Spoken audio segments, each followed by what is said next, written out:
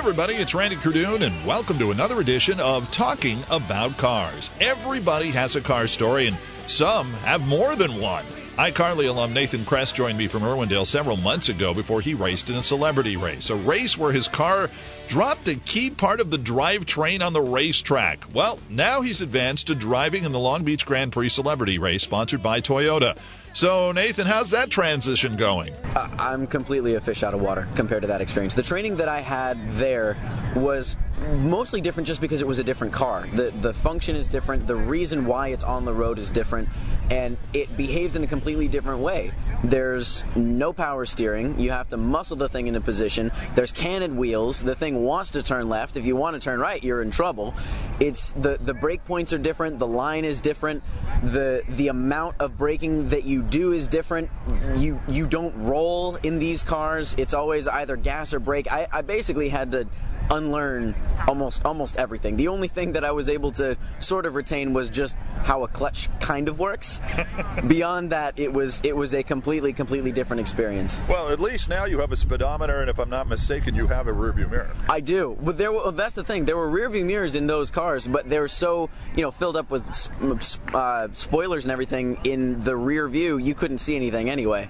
So they didn't really do you very much good. But they said the same thing here. They encourage you not to use your mirrors as much as possible, except when you're going in and out of a turn for safety reasons, because it's a major psychological thing to see someone filling up your rear view, and if you look at it too long, if you're looking in the rear view, you're not looking at the road, and that's going to cause you to miss a braking point, miss a shifting point, or something that's either going to cost you the race or cost you your car when you take it into the wall. So it's really important to not, they kept saying don't drive your mirrors, and that's one of the things that's hardest to do, because as soon as these guys get competitive, they're like, oh no, you're not passing me. That'll make you do something stupid or make you forget to do something safe, and then everyone's in trouble. Is that your biggest challenge so far here out on this track in this kind of racing, or is there something else? The biggest challenge as far as having other people around me? Or the biggest challenge of these kind of cars, this kind of racing? It depends on how you're approaching it. I mean, as far as your expectations, I feel like it would be much harder for the person who is planning on being in first place and is planning on holding on to first place and finishing in first place. That's not your plan? No, my plan is to finish, because we all know what happened in Irwindale. Granted, that was not my fault. Now, just for those who did not know, you were doing pretty well, and all of a sudden a certain car part fell off your car. A pretty important one. The whole drive shaft thing. Yeah, I don't know. It's a big white thing under the car. I'm curious. Just let's go back to that. You're driving along. Take us back to Irwindale. You're driving. How did you know something was amiss? Well, I think the massive explosion was probably the first indicator. It was interesting. I was coming out of the final turn into the front straight, and I just heard a big kaboom, and I felt my whole car raise just a little bit.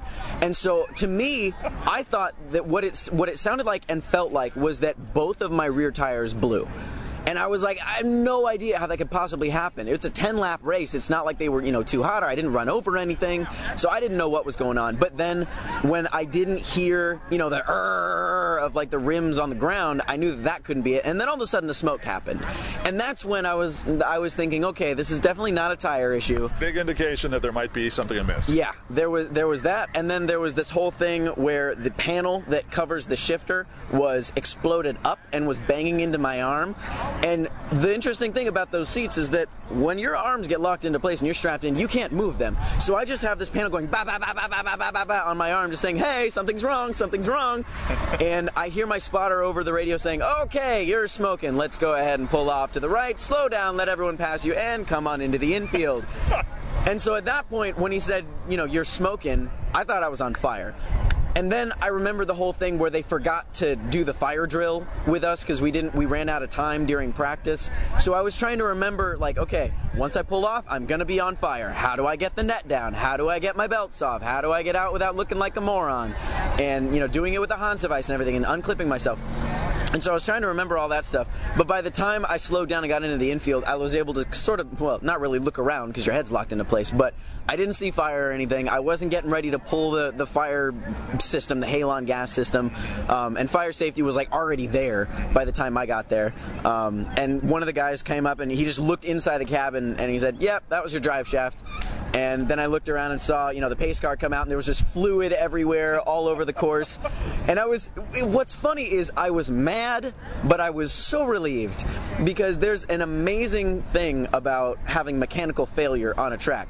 You get so many benefits because you don't have the pressure of finishing and messing something up right at the end. You have the benefit of the doubt to say, I could have done better, but my car wasn't up to snuff / exploded. Right.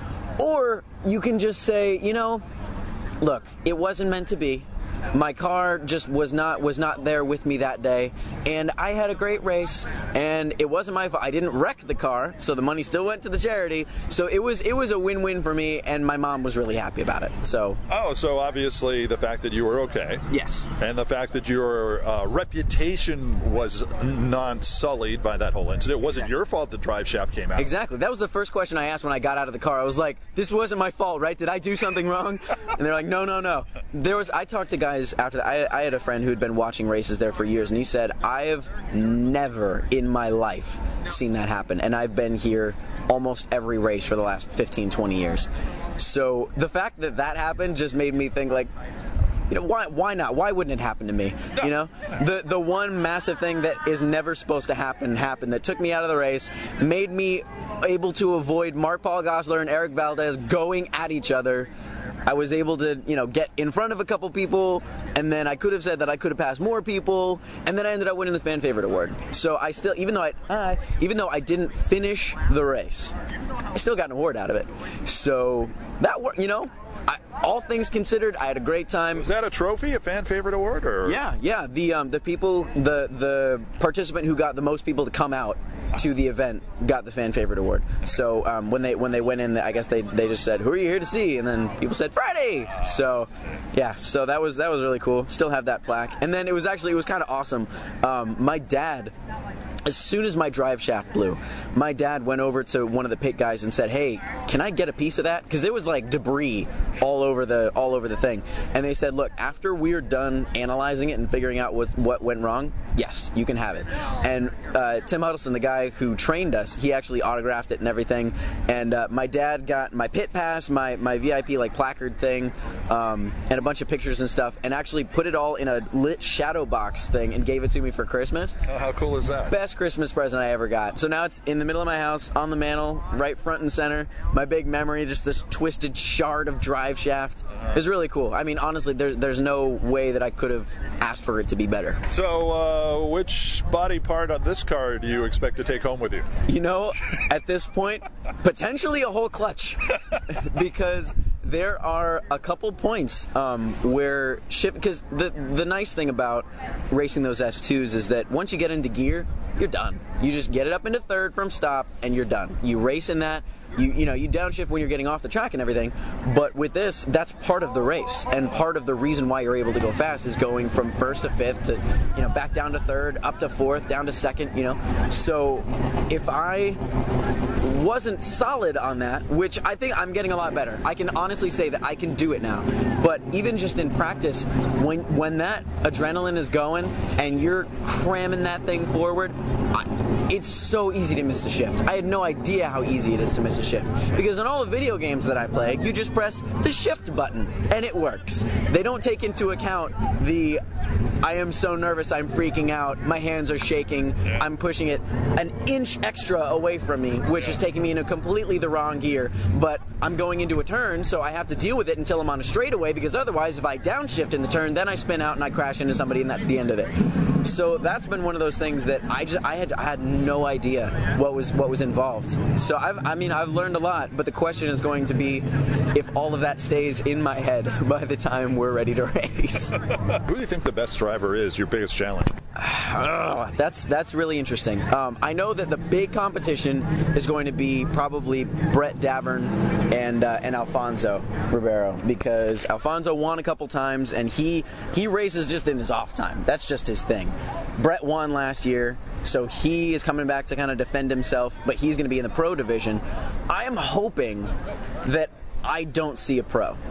Unless there's an aborted start or something goes wrong, I'm hoping that they will not be able to get past me. They might. I'm not going to be surprised if they do. That's just my goal. So technically, I'm trying to not consider them as competition because they're in a whole other division. If they win first, they're just winning the pro division. So I'm trying to think celebrity-wise who I'm most worried about. Speed-wise, I think James Maslow is very fast. But I also think that he may take it too fast and get a little excited and then get squirrely.